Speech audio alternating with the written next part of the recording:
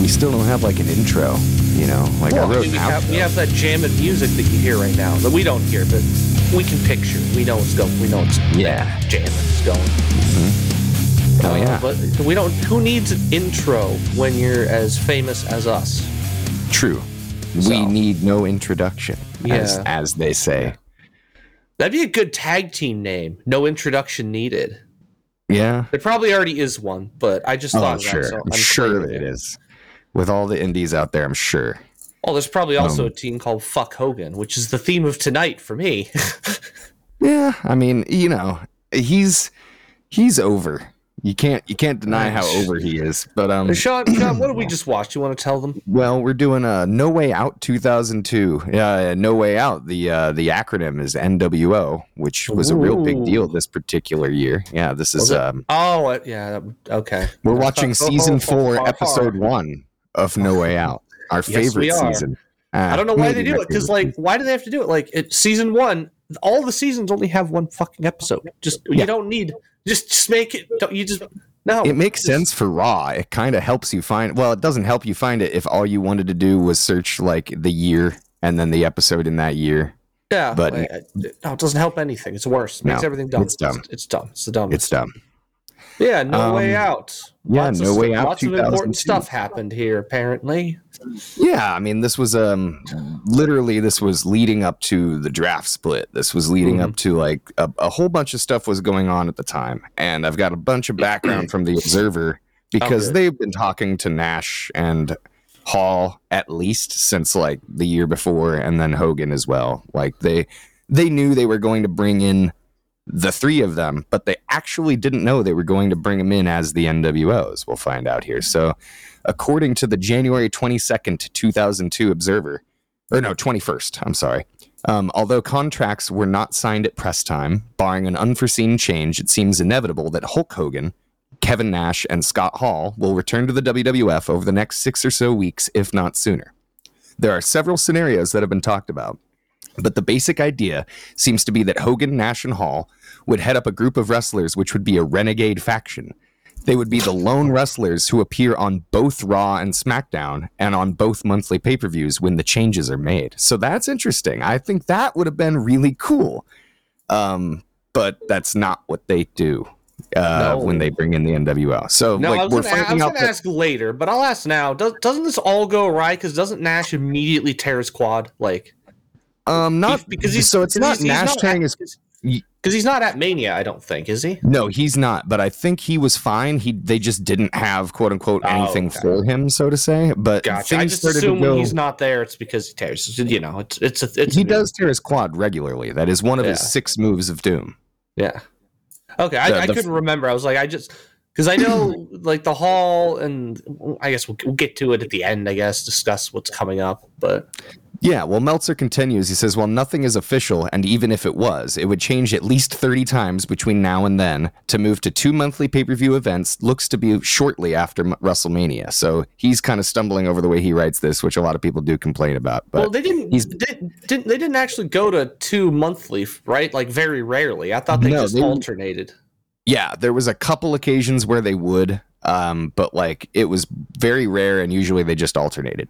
Okay. And I think that was smart because there's only so much money in the marketplace for wrestling fans, and pay-per-views were expensive back then. Well, and I know as a fan, the Raw and SmackDown thing really kind of like fucked I mean, it was cool at first, and then it immediately, as it went on, it mattered less because they just disappeared. Well, it's because the idea changes and becomes convoluted over time. If you stick to the strict rules, I think it's actually pretty cool. And if they were talking about the NWO being the floaters between the 2 shows, I think that would have worked pretty well.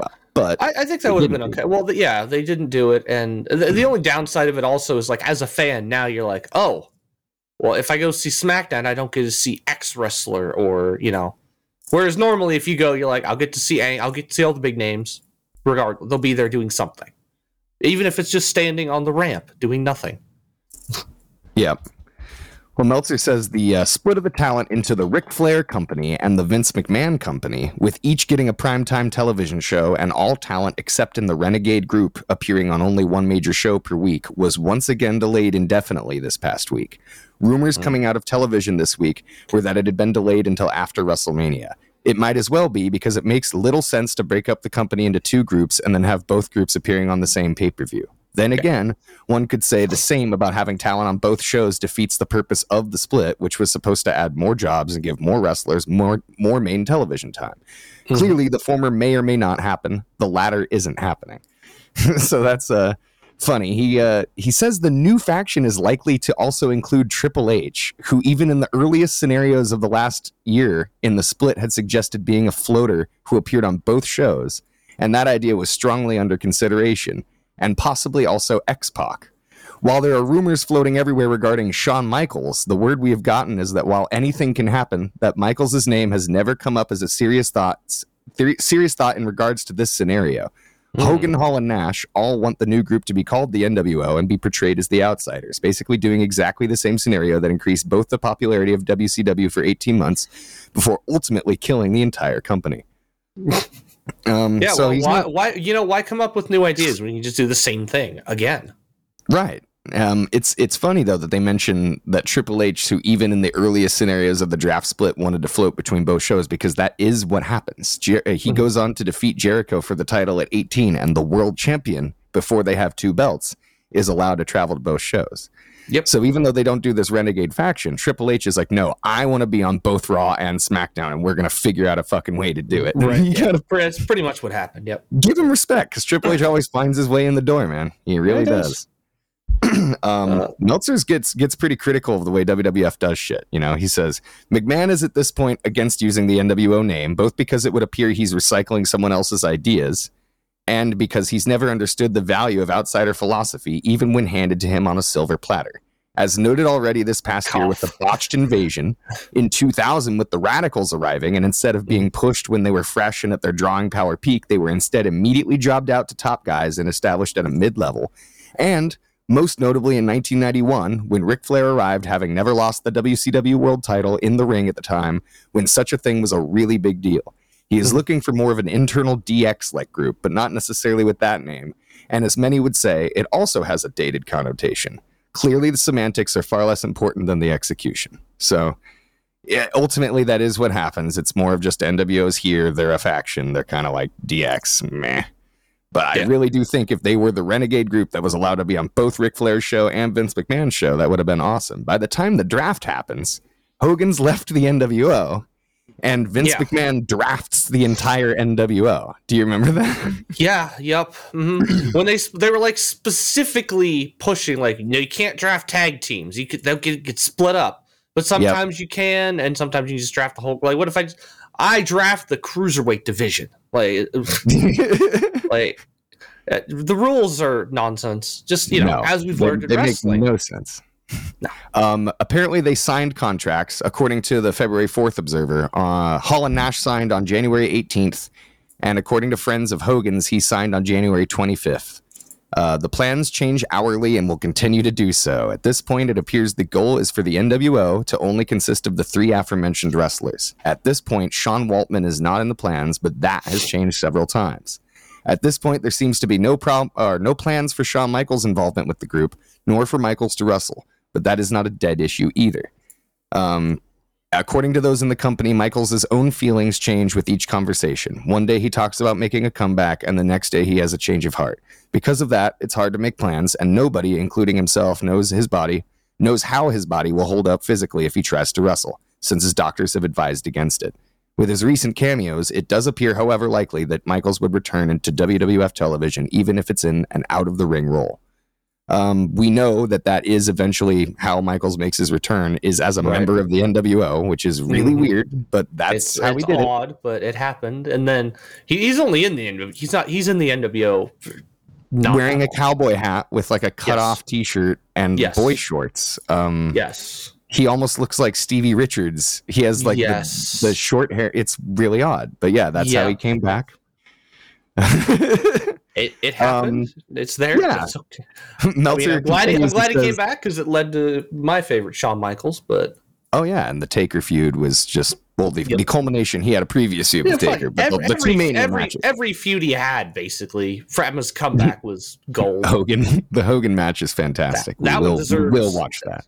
Yeah, yes, that's going to be its own standalone watching match. It's so important. We should do a watch along with that match. We could probably do that. Yeah. At the point of the switch, says Meltzer, probably late next month, the split would likely open up many new spots on the roster. The plan is to bring up Brock Lesnar, Ron Waterman, Rico Constantino, and Randy Orton to the television roster, with Orton and Lesnar likely receiving at least minor pushed roles. Who's Ron? What? I know 3 of those names. Yeah, so I definitely know Ron Waterman is the only one that I don't recognize off the top of my head. I've heard that Brock Lesnar guy's name once or twice. He's an MMA guy, I believe. Ron Waterman is, but I don't remember him at all. So he says there's also a decent shot of bringing back either D'Lo Brown and or Haku. They do bring back Haku the following Royal Rumble, if I remember correctly. Mm-hmm. The D'Lo's a weird one because he was never really like, anything besides an IC champ, or was he the first? Who's the first Eurocontinental champ? Technically, wasn't he? I think it was him. To hold both, it was either him or Michaels actually held both because Triple H, right? Because their own version of the finger poke. Yeah. Which was better. I like that. I thought that was the funny. lay down, the fucking ridiculous running. That was good. I like that one. Yeah, well, Michaels and Triple H. I also don't hate the finger poke of doom. I think it was fine. People shit on it, but you know what? It's fine. I just thought they did it. It was like it didn't make sense. It was it just didn't really make sense. You're like, well, why, Nash? You've been like anti Hogan for like okay, what? You know what? Okay, sure. Yeah, you're in out the whole time. Okay, from the Observer that came out the day after No Way Out, so I have to assume this report comes from before the pay-per-view. Meltzer says, as noted last week, Hall, claiming to have kicked his now legendary alcohol and drug dependencies, showed up on the February 11th in Las Vegas and made a complete spectacle of himself in public, where he had to be dragged into his hotel room to keep from further problems. Totally embarrassing management that had gone to bat for him and pleading his case among wrestlers who, with few exceptions, were dead set against the idea of bringing in not only Hall, but also Hulk Hogan and Kevin Nash back. To make matters worse, the next day in Los Angeles, when Steve Austin was told by Vince McMahon and Jim Ross of the plans to work an Austin versus Hall match at WrestleMania and to come up with an idea to build it and work together to get comfortable, Austin's response was reportedly something to the effect of, why even waste any time? He's not going to be in the company by the time WrestleMania comes around, and we all know it. So why start something when we know it's going nowhere? Austin was hardly the only wrestler to have those feelings, as several wrestlers came to management saying they didn't want to work with Hall. So that's kind of brutal, but that's where they already were with Hall before he even debuted on television here. Hall gained even more heat on himself when Hogan, and Nash showed up to do some production work in LA. It was the first time Hogan and Nash had been around the current crew and were met with the expected skepticism. While Hogan and Nash, as everyone expected, went out of their way to be nice to everyone, the reaction to Hall was different. The big story was Hall was going up to the Dudleys and saying one of the two things, as we've heard in two different versions of essentially the same story. Either he said to Bubba, "That's a great move you have," in reference to the 3D, "I can't wait to kick out of it," or "That's a really realistic finisher you have," and then started laughing as to mock the move. While those who know Hall from WCW say that was typical Hall, in that he's always pushing buttons and think the dressing room overreacted, but they could understand the feeling, being that when the mood was so strong against him going in, him making things worse for himself in the night before by exposing the having turned around his life story as a farce. Meltzer's basically saying, because he's still drunk and he's still on drugs, that it probably wasn't the time to be a smartass and try to get under people's skin and play this "I'm an untouchable star" card, which is a bummer. But he goes on to say, like, this is at a time when Eddie Guerrero was fired for something that didn't occur in the location of a show. He was fired for a minor car accident while he had a DUI on a night off after being released from rehab. And Brian Lawler, Grandmaster Sexay, was also released for something that had nothing to do with him at work. And they at this time, it's before the wellness policy, which gets established when Guerrero passes away. At this time, they're basically only testing like guys who had problems in the past, apparently, like William Regal and a few others. But poor Willie.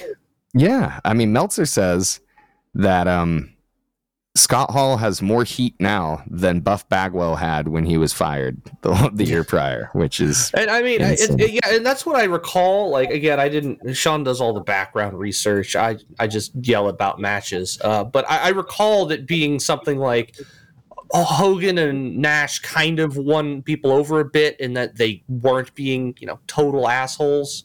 Yeah. But Hall definitely wasn't. And then we see that because Hall and Nash and Hogan will come back like 18 times over the next several decades. And did we see Hall again? Maybe once or twice recently. Yeah, more recently after his induction. It's only after DDP got to him, and DDP did his magical thing and fixed it. Well, although I think he's back to drunk again. I thought I heard, but I could be wrong on that. He missed an appearance because apparently or something. Yeah, some Zoom appearance he was messed up or something. But it's whatever. It is what it is. But he's got enough money; he can do what the fuck he wants.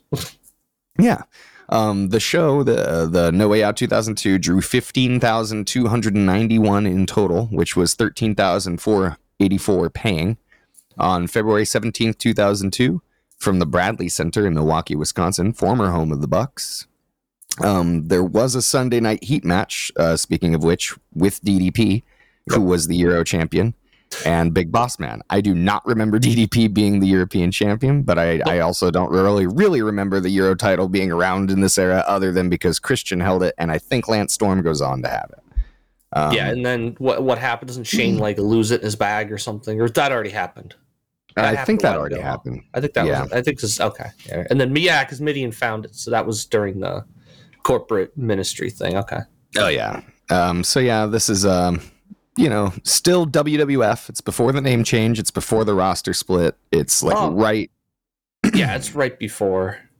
I think the next pay-per-view is it, right? Where they start the it was May, so it was the one after Mania. Mania was still WWF, but then, and even the GameCube game came out, the cover said WWE, but the entire game had already been made and said WWF all over it. Well, because I remember in Prom Wars, and I think what's the other EWR? I think EWR had come out. It was actually WWFE. Like that was it wasn't just WWF or E. Yeah, that was their stock symbol and everything. Yeah. Yeah. So they were already changing shit corporate. Yeah. Like they were gonna have a DBA doing business as WWF and then operate corporately as WWFE, but that didn't fly for the judge, and ultimately they just had to change the name. And then they did the Get the F Out campaign, which was probably the most effective. Yeah. I mean, I do know when they revealed the new logo, all of us went, why wouldn't you just make the bottom of your squiggly line white? The E, yeah. Why is it delete just it? And it just says WW? WW. That's not, and now we've got the new logo and those are the two words they don't use. They don't say World Wrestling. They say entertainment all the fucking time. Yeah. They should just have a logo that says E, but that's already a channel. So is this the first? Is this like the first time we see the NWO on a show? Is this their actual debut? Okay. Yeah, I think the only thing we saw was Vince turning around with it written on his chair. I don't think there'd even been like video promo of them showing up. Really, I might be wrong. Okay. So I will say right off the bat, inject it with a poison. I think that was really it. I don't know if this was actually the theme for the show or if it's like scrubbed over, because it was not. It's like generic rock into some really weird fucking porn music. Yes, porny wah guitar. Yeah, I'm like, are they going to? So no, the original theme song for this event was "Feel So Numb" by Rob Zombie. I had to look that up because I was saying you're saying that song isn't by Rob Zombie that we heard. No, but I'm also saying that for somehow they've retained the rights to use Never Gonna Stop by Rob Zombie by Edge, but not Feel So Numb. And they're from the same album, not the Sinister Surge. Yes. Thanks, Michael Cole, baby. Oh, well, so I heard it. I was like, this can't be real. Why would you choose a song that in the middle has a fucking like minute and a half porn interlude? Like and they use it like 3 or 4 times throughout the show. So I was yeah at first, but then by the like third time I heard it, I was like, okay, this is just ridiculous. It's bad. Yeah. But after they do their talk, that goes off, and then we start off with the NWO. Yeah, right away. Immediately. And I'm going to say that I think they've way the fuck overdid the camera effects for this because it was fucking obnoxious. It wasn't like it was cool in the NWO because like the original because they just made black and white. That's all they did. They did here not they just do dropped that. the frame rate. Which is like what they do. They do that for Gold Dust, which makes sense because they're making it look like film, right? They're dropping it to like 24 frames per second. Exactly. No, it looks stupid here. Yeah, and not only is it black and white, but there's like added effects and film grain. Yeah, and it was dumb. And like I swear I don't even like I'm sure it's the same song, but I swear even their song, I was like, what's this weird part in the middle? I don't remember this. I'm sure it's always been there. Song. I just never remember because usually it doesn't play that long because they take a while to wander out to the ring. I also think this is the early version of the song that doesn't have as many samples because as they went on, it had more of the new world order and like for life. And this one really doesn't have. Yeah, I just don't remember there being such a like. It was almost like probably like a 30-40 second lull kind of. So maybe I just don't remember. I preferred the Wolfpack theme anyway, obviously. Oh yeah, well that's classic. I actually see more Wolfpack shirts in the crowd than NWO shirts because I don't think they're selling them here yet, which is pretty dumb if you think about it. Yeah, and because if you're gonna kickstart the show with them, then you might as well already have their merch in the building. Because fuck, I mean they did that with Punk. Yeah, like when he debuted, everyone in the arena knew they were gonna get it because they had Punk shirts. They already had it. Yeah. So we start off with, I'm going to say this now, the NWO usage for this entire show just is fucking weird. Yes. Like, I mean, they're trying to tease that they're going to be a face faction. That Vince basically. That they're going to be good. I'm sure Meltzer also got irritated by this because I know a lot of people do, but why do we have to go so overboard with them with, we're marks too? Okay, shut up, stop, don't. We got heat with the boys. Do we? Okay. Can we not? Do we have to do this? No, yeah. He doesn't even give it much time of day because he really just hates Hall and Nash and he mostly just wants to rate the matches. I mean, and also there's one fun part there where they say that there was profanity used against them and they were called company killing bastards. I can't. Man. I don't think that's profanity. It's not really profanity. I don't think. No. Not really. But, whatever. But they're a bunch of marks. And they made a fun joke. Hall might have a beer with the boys. And they're both like, no. Like, there we go. If someone's an alcoholic, you got to mention it on TV. A classic. Oh, yeah. And they thank Vince. And I guess that's kind of a heel thing to do. And then they just walk off. I mean, like, they give it to Hogan, who says, God bless Vince McMahon. God bless you fans. And God bless America. Yeah. Okay. And I recall, like, I know that they work together a lot, but I've heard Nash before. He's always been like, I never liked Hogan's promos in NWO because he just does his normal promo. Mm-hmm. But he's a bad guy now. He's like, it doesn't make any sense.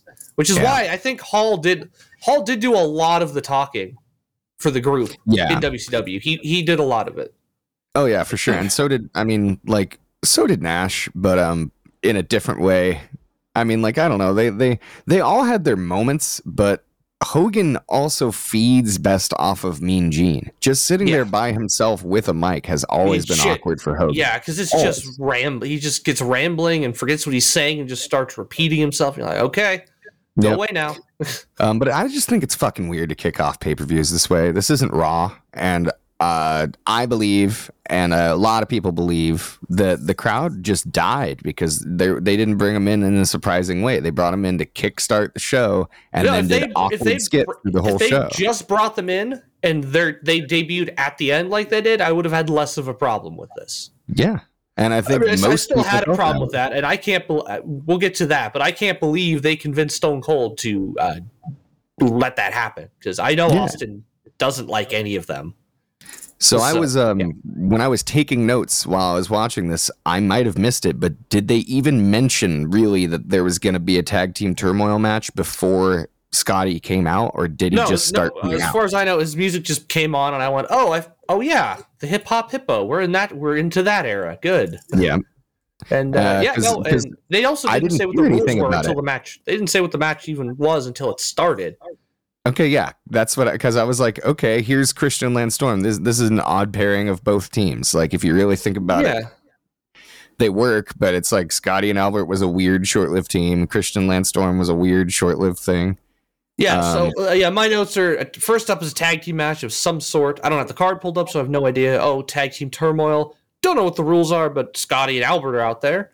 Cool. Oh, yeah, so right here, as they're coming out, JR tells you what it is. And it's basically a gauntlet match. Two teams wrestle, winning team moves on to the next team until we have a winner. They don't announce all the people in the match. There's no graphic. There's no graphic. There's nothing. No. So if you're hard of hearing or if you have your sound on mute, you have no fucking clue what happens until you think this would be a bigger deal because they announced during the match at some point that the winner goes to WrestleMania to wrestle for the titles. I'm like, you'd think this would have been a bigger fucking deal than just fuck it, throw it out there. Who cares? At this point, I think, as we find out with the tag title match later in this event, I think the tag division is so fucked that no matter who wins this match, it's better than what's going on. Everything's so fucked because, spoiler, Kurt Angle wins a match later on that sends him to WrestleMania, except we know that Kurt Angle ends up in the mid-card wrestling Kane. So just, and we're a month out of Mania. We're not like, this isn't like, SummerSlam. We're at Mania. Yeah. So they're still like scrambling on what the fuck are we going to do? So this match kind of very meh because it's one of those matches where I think they got like 15 minutes total, but there's 6 teams in it. So you basically have 6 matches you have to fit in a 15-minute window. Right.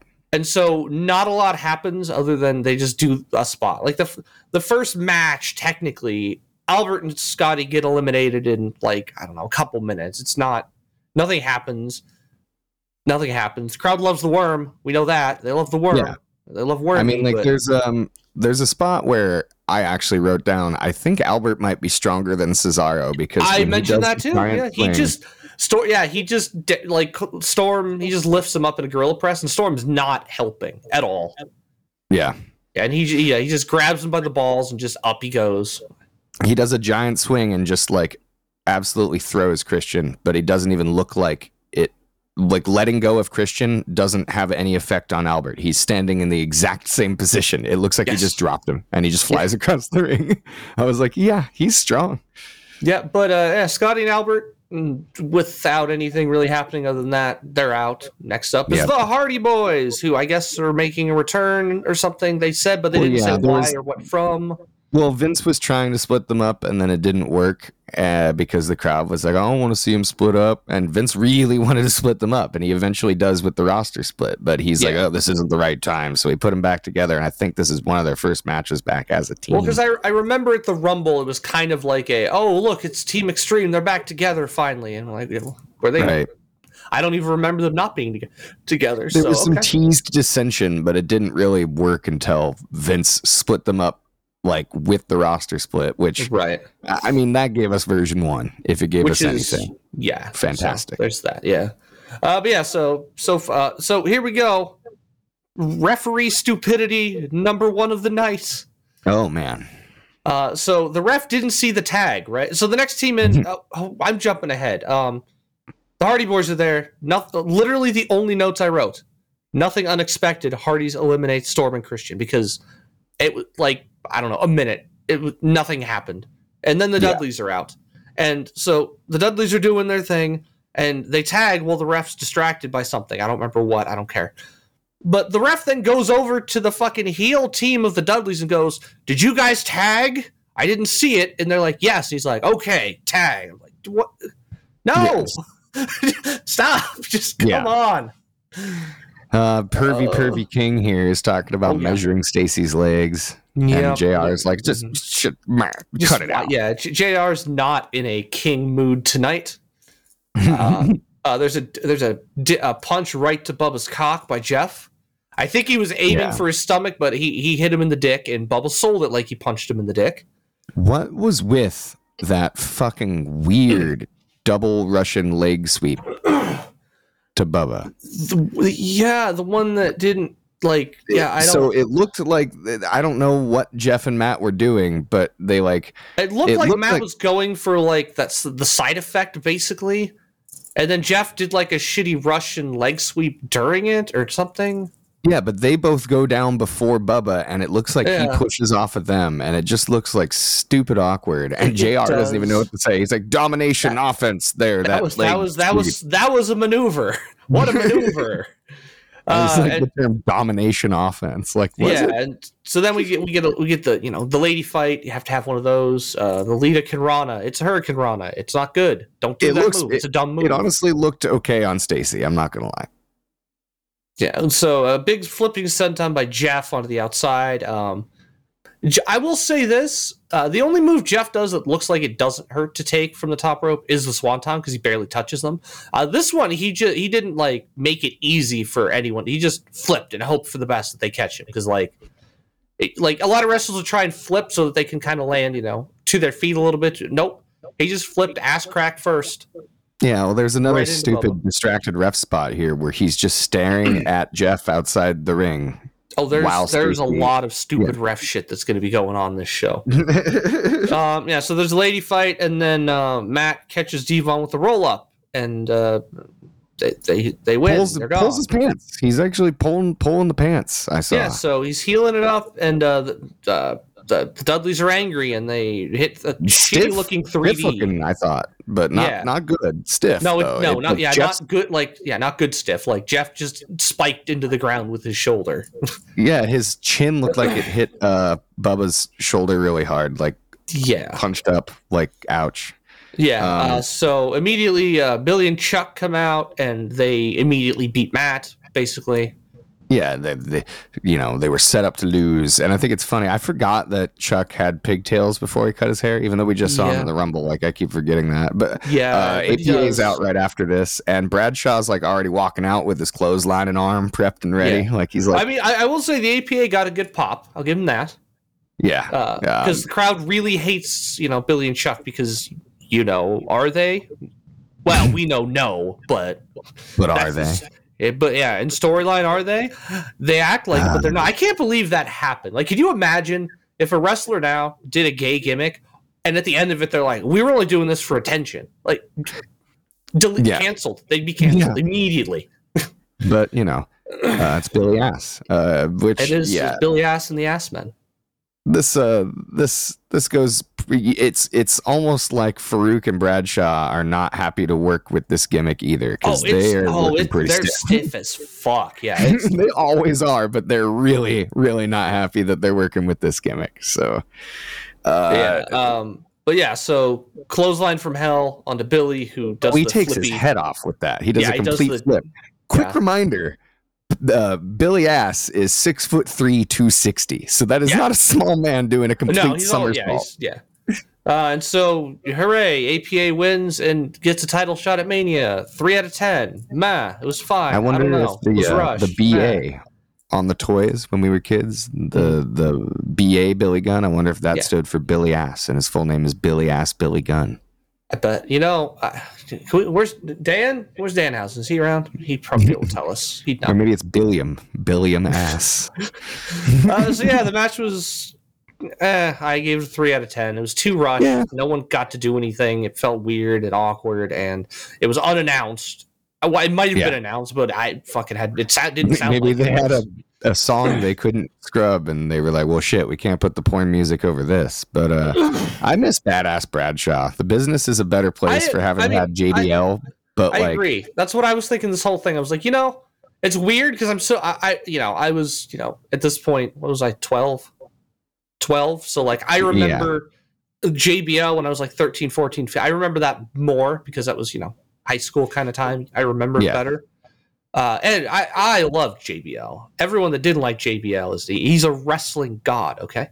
It was such a dumb but good. It's just that he's way cooler with long dark hair and some facial hair than like dentures and a dye job. Which is funny though, like no one up till here has always been badass Texan, man. Like no one knew. Oh, he's actually a secret fucking genius. Come on, Moggle. And speaking of dye jobs and Moggle, here comes Frosted Tips. Michael Cole. What did Meltzy give that one? Did he give that one anything, or did he just? I skipped ahead of that. I'm sorry. What did you give it? I gave it a 3 out of 10. But that's being nice. It could have been 3 out of 10. He gave it a 1.5. So literally, you guys are pretty on par there. Okay, good. That's what I like to see. Yeah, we get Frosted Tips, Michael Cole. Yep, I forget. The Frosted Tips is still going strong, and this is, I think, doesn't Michael Cole very shortly become like a full-time commentator? I think it's pretty soon after this, right? He's probably already is on SmackDown, but maybe not because Taz I think because Taz is still wrestling. We have to look into that, but I think Cole might still be like just a backstage one right now, or like maybe he does one of the C shows possibly. Yeah, because I think JR and King do both shows still, right? I think that's until the split. I think they're both shows, but yeah, King had just recently come back from Paul Heyman doing it for a while. We're already setting up Taker versus Rick here for Mania. Taker interrupts Rick, and I think this is seriously the only time in Taker's career that he sounds very natural on the mic. Like every other promo we've ever seen from him in any other time, he sounds yes, for sure. Like because he's not trying to be spooky evil man. However, it still doesn't. I was left kind of like, huh? So basically, the gist of this is Taker sees Flair. And Ric Flair sees Taker, and that and then he leaves. I'm like, well, so did Taker just admit that he's like peeping on Flair? Is that where we're going? Taker is going to become the underperv? Maybe he learned something from DDP stalking his wife the year before. Yeah, that whole GTV. Maybe it stood for fucking Great American Taker. Well, it was supposed to stand for this next guy making his way to the ring, Goldust. He was a surprise in the Rumble the previous month, but we see in some video his Raw return as he attacks RVD while some video of him is on screen. Classic heel Goldust presentation of like stalking his opponents, the head games, and flirting and stuff. I'm going to be honest with you. I skipped a lot of the packages for this show. I just blasted through them because I was like, they're not like at their peak goodness yet. No. Well, and when they are, they're replacing the music. 2 of the packages have the porn song in this. Yes, and that was one of the big problems. Like the Triple H Shawn Michaels Young Grow Old. That was perfect for that feud. We're gonna get some like just porn music. I know it. I can feel it coming, and I'm gonna hate it. Speaking of crappy music, this is the crappy version of RVD's song. Yes, it's not one of a kind. Have the good one. We're waiting. It's soon. We're waiting. It's on its way. That's all that matters. But he is over as fuck. And this is Wisconsin. Every time I see, he's from Michigan, so maybe it's that, but I don't think so. I think RVD's just always been one of the most over guys. I think for all because I don't think. In WWE, he was never a heel. He was always a face. Even he was always a face. I think the only time we really ever saw him a heel was in his like early ECW when he was with Alfonso, and they still cheered the fuck out of him. They just booed. Well, yeah, he was a face when he was in the Alliance. Like he was in the Alliance, but he was always like he's still a good guy. Don't worry, he's not really Paul Heyman's friend. Yeah, like even with Austin, when they made him a heel, like no one wanted to boo Austin. They still wanted to cheer him. It's like that with RVD. He's a face. He was so over. He's how they turned Kane. Yeah, and it's cool that we got to see this because I think this is the first time we got to see him in singles action. I think we just saw him in the Rumble, but his offense is like just so unique and it's so good. Everything he does is like nothing he does you see like other wrestlers doing. It's just him that does them, and it's awesome. Yeah, Goldust has a great clothesline. He's got some really interesting stuff. That I don't know. I like the way these two work together because RVD, it's not just a quick spot fest of a match, although they do kick it off with a lot of that because they want to get the crowd behind RVD. Yeah, so RVD gets some of his stuff off, and then Goldust slows it down pretty slow. There's a cool spot they do where, again, I've never seen it. I'm seeing all kinds of new things lately. It might have happened. I don't remember seeing it where. Well, no, that one too. There's a couple cool things here. I'm trying to think what it's like. So it was the one where he locked his feet. So he locked his feet up on the rope, like on the top turnbuckle, and then like went out and like gave him like a chin lock back onto the pole. It looked really cool. Oh, and I don't know that I've ever seen. It's almost like that backbreaker we saw at one of the shows we watched recently. It was just interesting. Or that was what fucking Spears I think did that. But RVD does hit all of his stuff. King starts pissing me off in this match because he keeps talking about movie quotes and like he's like, oh, my favorite movie quote is American Pie, and the girl says, God. The one time at band camp I stuck my flute in mine, and then JR cuts him off like, hey, cut it out with that. And I'm like, why aren't you talking about the fucking match? Because he's like asking JR what his favorite movie quotes are. I will say King had one good one, and I wrote it down. You ever hear of the Oklahomian who froze to death at drive-in? He went to see Clothes for Winter. Get it? Because they're stupid and can't read. So he died. Fucking King with the zingers. Yeah, there's a lot of cool stuff. There's an ugly bump that RVD takes. Sean mentioned earlier. It's like a slingshot. But Goldust holds on and he falls back across his knees. That looks very unpleasant to take because you're just taking like the top rope to your collarbone region. Yeah. So probably he does not two pleasant. of them. And the second one, his knees are not quite in position and it looks kind of worse. Yeah, it didn't. It's a cool move again. I said here, I don't know if we need to see it twice, but okay. It is what it is. And the match slows down. Goldust is dominating. RVD picks up the pace. RVD makes every DDT look like the most devastating maneuver he's ever taken. Yeah. But here is where we're going to kind of veer off, because I said right at this point, I was like, I feel like this is going on a bit long here. Yeah. And they start working some chin locks and clutches, but they're on the ground. So it's not like super boring. It's not like the wrist lock city we saw at the Battle Royal Albert Hall. But no, but the ending also does slow down a bit much. I felt like the ending was also a little bit flat because it was basically just like RVD did a move and then hit the frog splash, and that was it. It's over. Yeah. I do miss camera flash. All those disposable and digital cameras going off when RVD goes airborne gives it like an ambiance that cell phones do not have the same look. No, not at all. But yeah, RVD wins. RVD is the winner. This was my favorite match on the card, just because it didn't drag too much. Some of the other matches just dragged too much to me. Yeah, we're gonna talk about that when we get to them. I gave this one 6 out of 10, so I didn't like it all that much. It was unique, and it was okay. I don't know. I can't complain about it, but I'm not gonna go too crazy with it. Well, Meltzer only gave it 1.5 stars, but he said this was the most unique match of the night. It was by far Van Dam's worst pay-per-view match in years because he was put in with an old-school stylist. Because of the style clash, Van Dam looks sloppier than usual. Still, what sort of gets Van Dam over is that he still did a lot of his unique gymnastic moves that nobody else does. But in doing a basic match, his weaknesses like selling and timing were terribly apparent.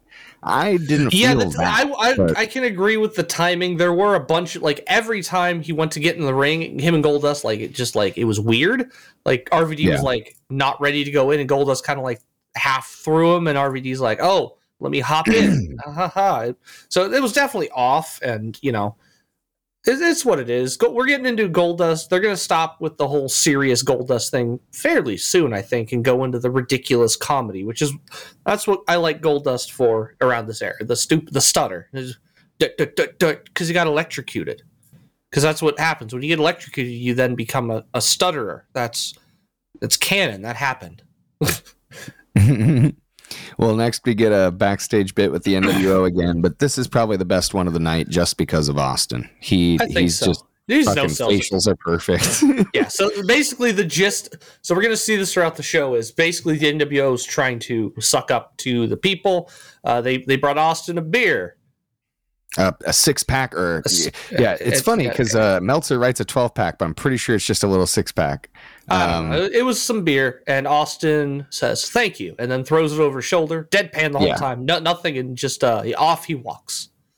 But it's just annoying because, like, I now that I know the ending, I guess I kind of get it, but they're acting so dumb. Like, it's Stone Cold. They're trying to go over the top, and it's too over the top. All they have to do is pretend to act sincere, and that's already one layer enough. They don't have to pretend to act like a fucking mark. Yeah, they don't have to pretend to act sincere. Yeah. They just have to pretend to be sincere because they're not good enough actors that 2 layers removed looks realistic. No. Hey, Sean. They should just be trying to convince us that they're sincere. Hey, Sean. Yeah. Can you dig it? Sucker.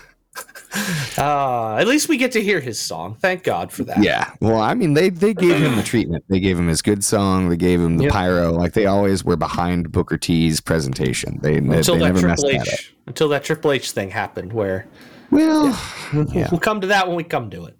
But yeah, I forgot that Booker T and Test were ever a team. I seem to be forgetting a lot of teams until they come out and go, oh, okay. I wrote the same thing.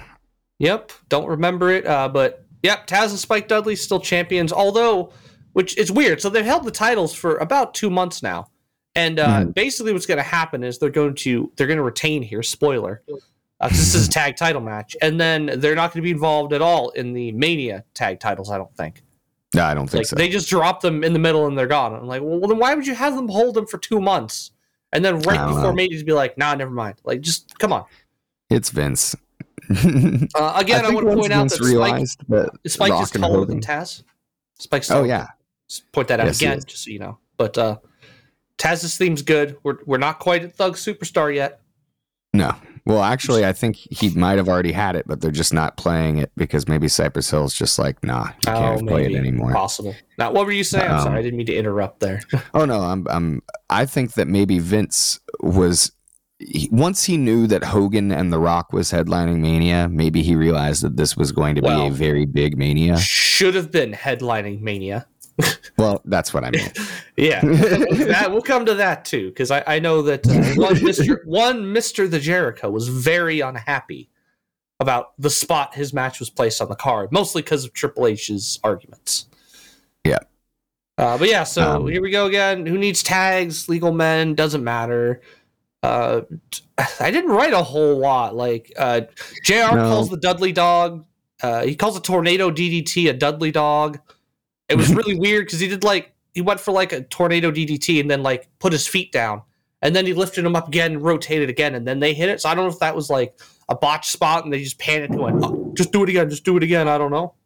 Yeah, I don't know. There was a time when he tried to do a Dudley dong and he got tossed to the outside. That's standard. If it's not a spike match, if he doesn't get thrown aggressively over the rope directly to the ground. When Booker T hits the scissor kick and then does the spinneroonie, if you look at Test, he's over there doing the 5-time thing. Yeah. See, I liked Test. I did like Test a lot. I thought he was good. Yeah, well, he had testicles. They were the greatest fans. So at this point, I'm going to call something out. We've now seen the same spot in 2 different matches, which again, the producers need to fucking talk to each other so we don't keep seeing the same spot because it's a dumb spot. So earlier in the match, I didn't mention it in the tag match because I was like, that's dumb. I'm just going to move on with my life. But no, they did it again.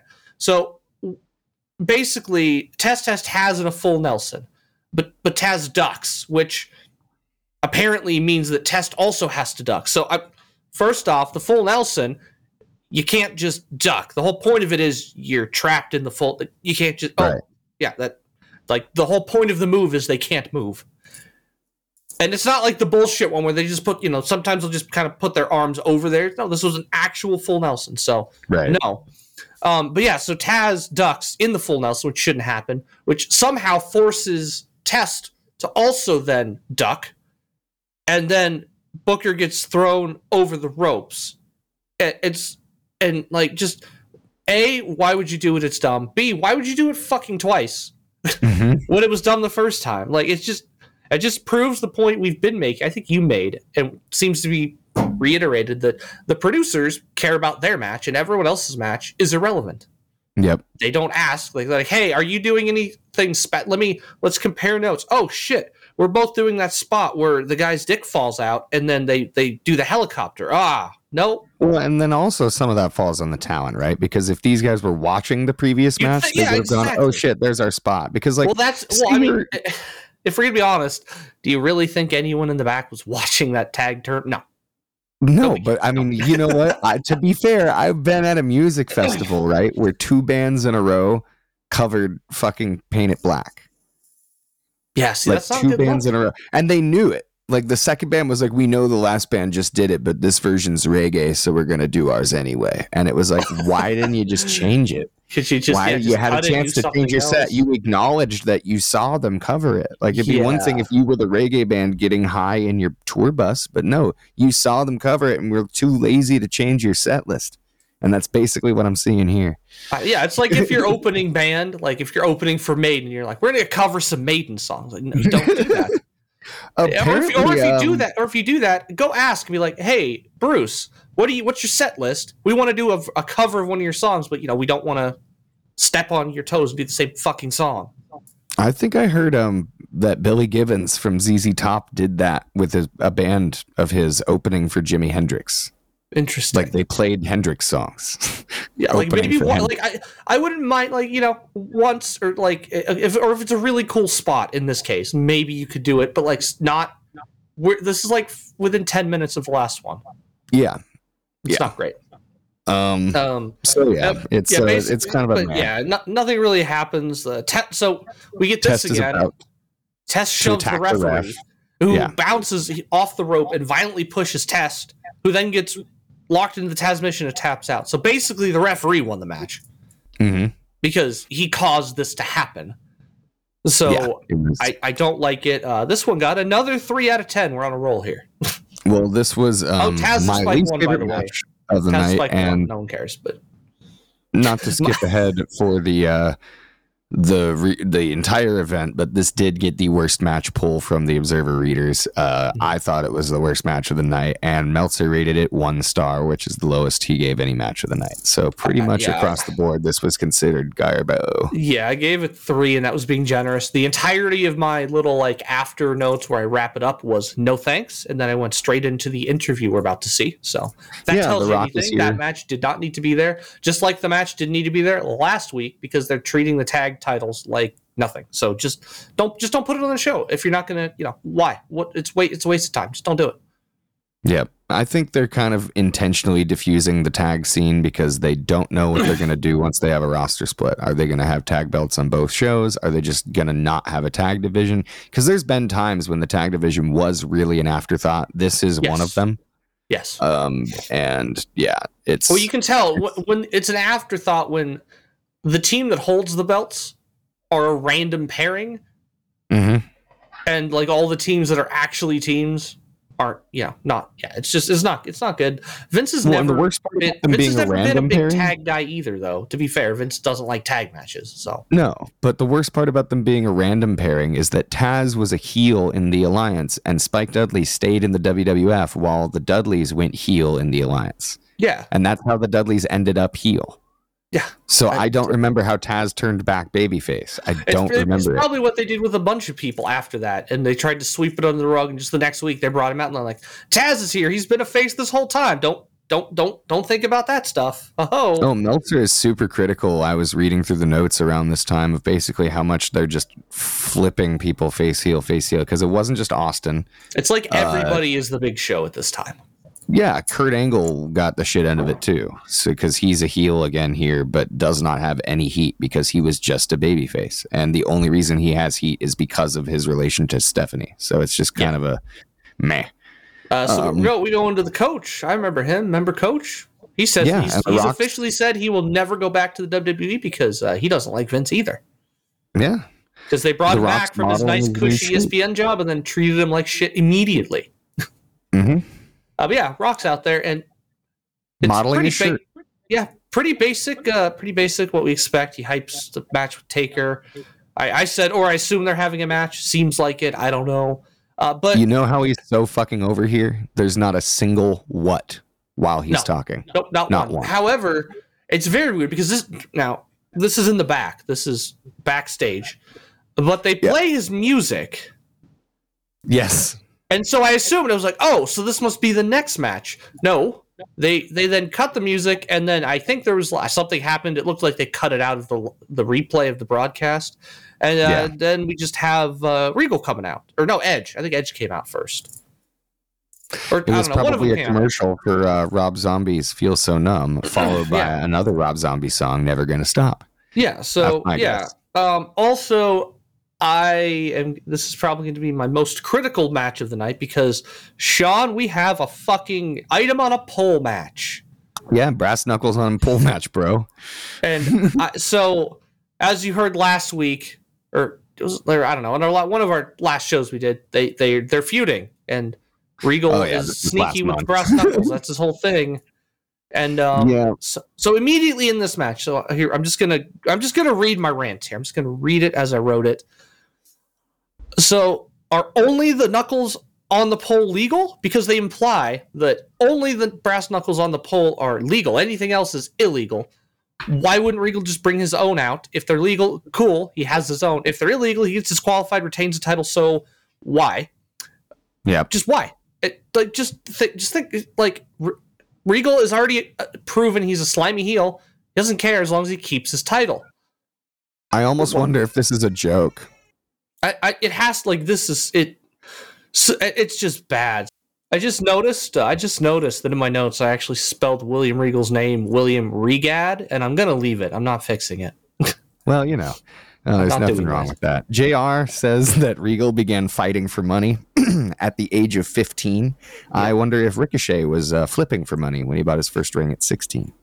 No, yeah, we don't know, but a lot of stuff. Yeah, Sean, I hate objects on a pole. I hate it. I hate it so much.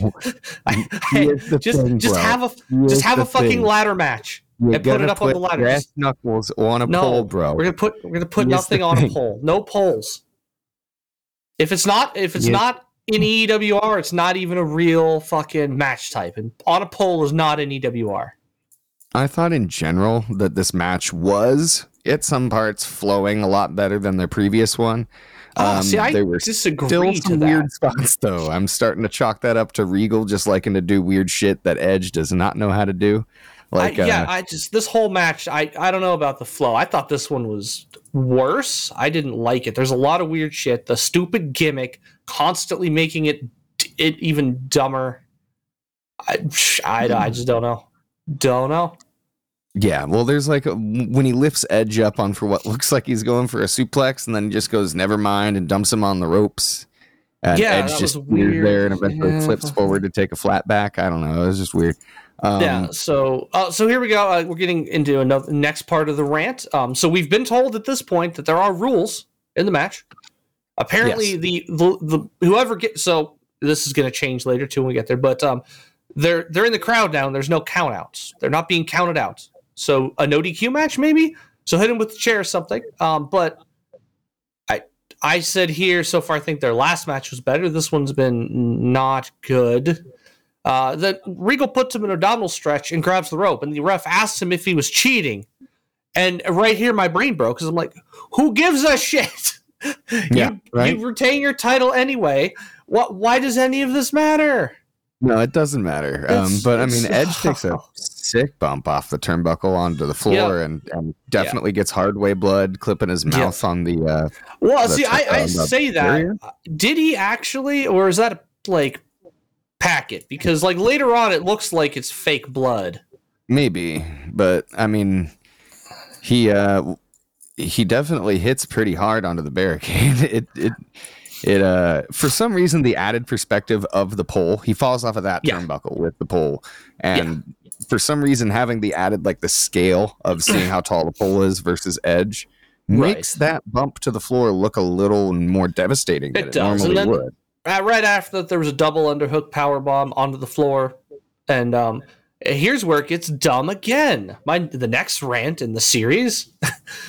So Regal goes for the Regal stretch, and at this point now I'm going, okay, well, so what if he taps? The knuckles have not been retrieved, so do they matter at all, or are they just on the pole for fun? Because most of the time the whole object is to get the thing from the pole to use it, but so you can just end the match before you do the specified just why? Just stop. Right. I hate it. It's so dumb. Well, and you're only allowed to use those knuckles, but it has nothing to do with who gets them, right? Because what happens is Regal gets the knuckles, but then he loses them. He drops them, but then Edge picks them up. So the rule is if you get it, you can use it, is what it's implied by JR. But Regal got them, but he dropped them, but they're still his. He got them. So if Edge uses them, he's now disqualified. No. What? No. Edge it doesn't make any sense.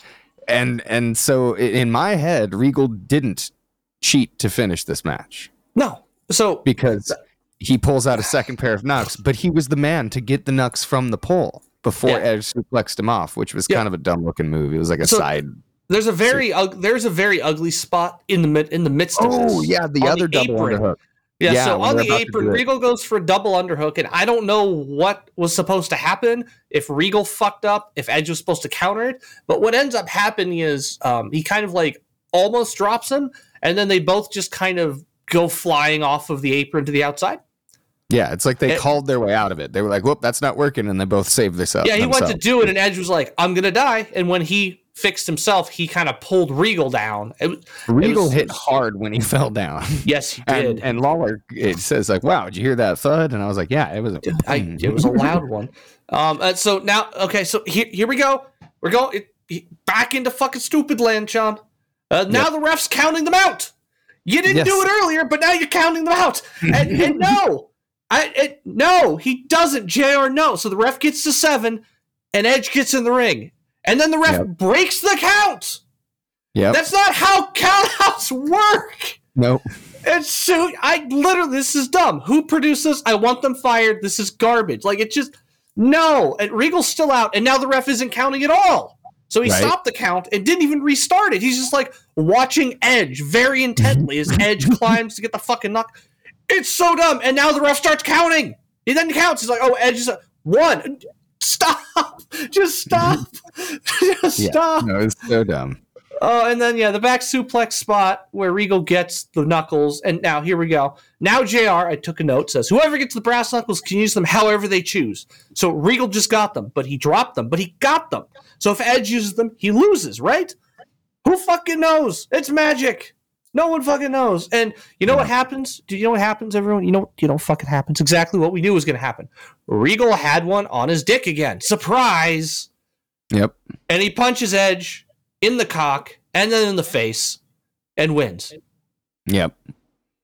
So literally, the point, like the ones on the pole weren't used. They 2 out of 10. Garbage. Doesn't do anything to protect Edge, and it doesn't do anything to give Regal more heat. There's just no point.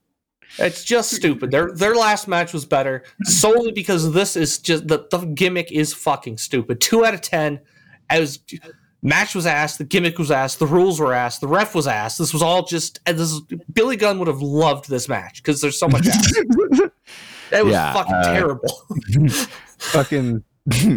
Meltzer says, I actually liked this match. Oh my god! In the minority. Fucking kidding me. I think Regal's problem is that he's just too normal looking in a product based on flash. Normal guy, normal physique, no spectacular moves, bumps, or high spots. Good mat wrestler. Mat wrestling doesn't come much into play here. Regal used a double arm on a power bomb onto the floor, and later a second one in the ring. He does mention they did a scary spot where Regal tried a power bomb while they were on the apron. Edge reversed it, and they both tumbled onto the floor. But he actually liked this and gave it 2 1/4 stars. Which is not, he gave it 2 1/4 stars on a scale of 0 to 5. I gave it 2 on a 2 to 10. That fucking tells you something. No, he's wrong, Sean. He's wrong. We're right. He's wrong. There's a reason we're big famous podcasters, and he just. Talks about wrestling sometimes. Has a typewriter. Yeah. A bunch of unorganized notes in his house. So the rest of this week is going to be me trying to scrub the memory of this from my fucking brain. But we're backstage with Kurt, which hopefully will make it better. And I forgot Lillian Garcia used to do interviews sometimes. I remember just because The Rock has some famous ones with her, but I don't really remember any other ones. I thought it was I thought she only did them with The Rock. And I kind of figured because I assumed, they were banging on the side or what, who knows. But so Kurt Angle is feeding the what chant. I love dweeby Kurt Angle. It's so fucking good. It's he's just all wagging his head. Everything he says is just awkward and weird. It's like he's your dad talking to you. and Triple H would have made a terrible father. He says, "Oh, got him." And also, Angle is going to be Triple H's daddy tonight. And then I said, Kurt, no, Kurt, no. Just and he knew it was gonna sound bad, and that's what it was. I fucking love Angle, dude. He's so good. Oh yeah, and that was the whole thing. Basically, all we hear he's gonna be Triple H's daddy. This is the main point. Take it away. He's gonna be his daddy. Yeah.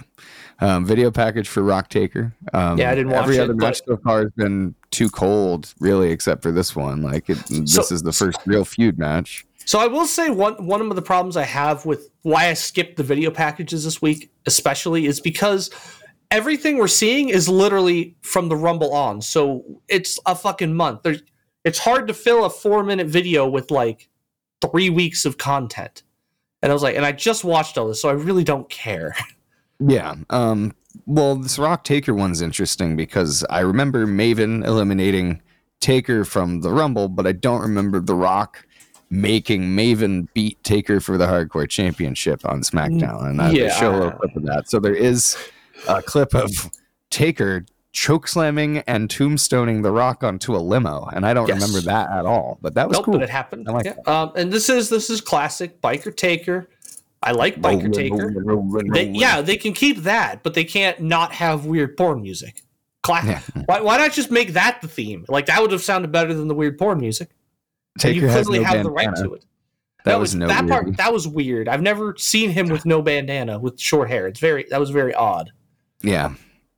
But I still miss this really Taker. Runs down the ramp to kickstart this match. Very aggressively, yes.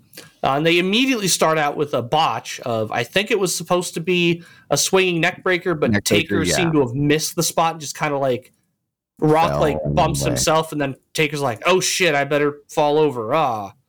Yeah. And so this is where we're going to start splitting our opinion here, because immediately what I've said at this point is I'm quite bored. Sean, I'm quite bored. I mean, it's a singles match with no stakes. I don't know. The crowd's hot, but like the match itself, I'm just like, nothing's really happening.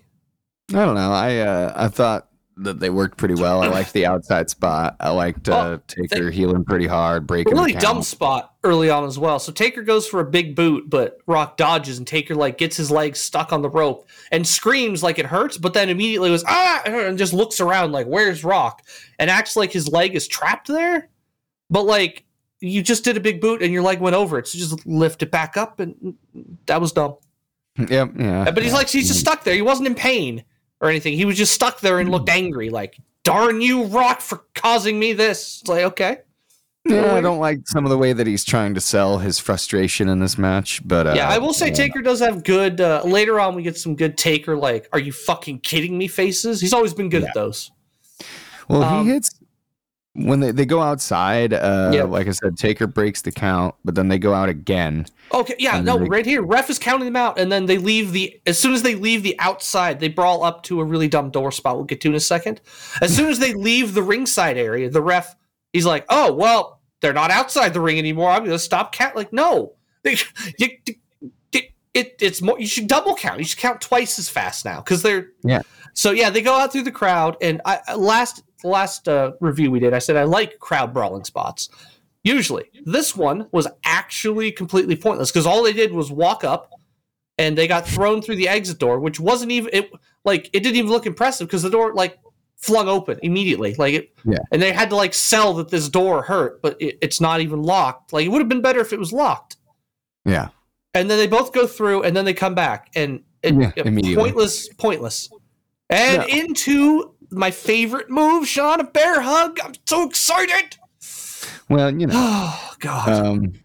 There's a really killer DDT from Undertaker, and I don't remember him using a lot of DDTs here, but he hits The Rock with a nice DDT, goes for a cover. The only reason I remember that DDT is because it was in No Mercy. That was his DDT. Oh, okay. And it was a unique one. So, it looks really good, but then he has a tantrum after Rock kicks out on 2, and that kind of ruined it for me, but it was a good looking spot. There's another dumb referee thing, and because I'm angry at this show, because of the match I just had to see, I'm calling it. So Taker's outside, and The Rock's on the apron. They're doing, Taker's classic apron maneuvers and shit. Yeah. And the referee tells Taker, who's outside the ring, get him in the ring, talking about The Rock, who's on the apron. And isn't counting him out anyway. Just I don't know. And then the bear hug, and The Rock goes for the Rocky elbow, and Taker goozles him. That's what it's called. It's the goozle. Look it up. It's what its dumb name is. What it's called. And then so the ref now watches The Rock kick Taker directly into the dick. So the dick the dick streak lives on with Taker. Yeah. But the referee watches The Rock in a match that clearly has disqualifications and countouts, maybe sometimes when he feels like it. Here he's like, no, that was just that. He was probably kicking him in the inner. That was an inner thigh shot.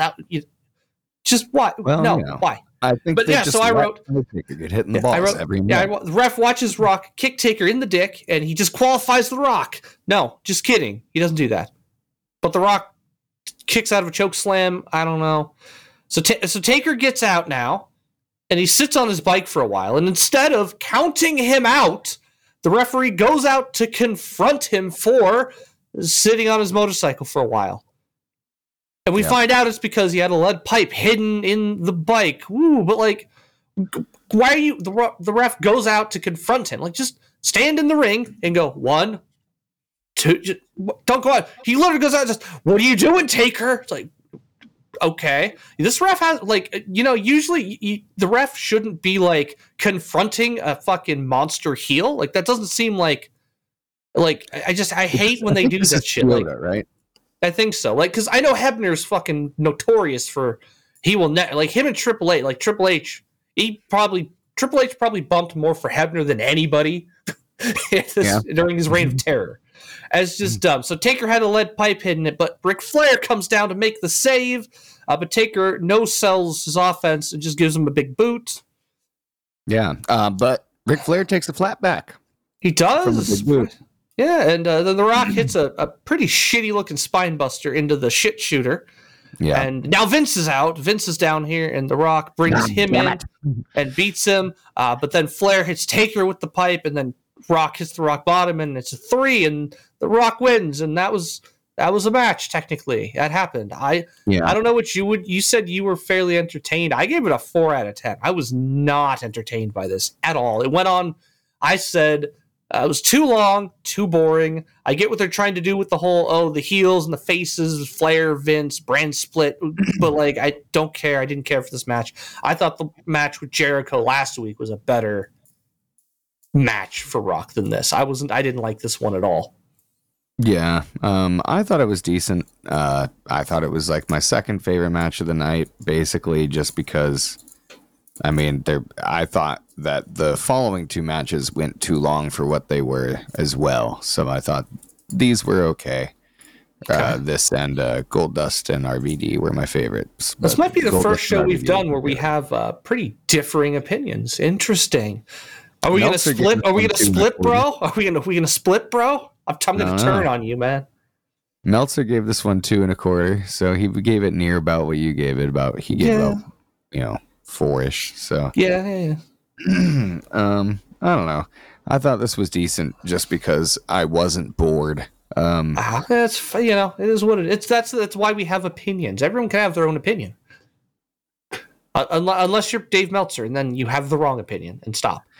Well, But now we cut to WWF New York, and I'm gonna say that why would you put a heel in the role of the one who's like when we cut out there, like it's in WWF New York, what's the crowd doing? All there, it's Mr. Perfect, who's a heel. Make no mistake, he's a heel, and the crowd's going crazy for him because everyone loves him, but he's a heel technically, so he has to do some weird heel shit, and he strips a little bit, but not too much. He doesn't want to make anyone too horny. It's weird. Like that's a face role. Put a face there. Just have a face do that. Yeah, but do they have any faces that aren't over enough that have to be on the show? I don't know. Even have to be over. I don't even fucking make it Raven. It's just like, Raven, how do you feel about this place? So you'd be like, eh.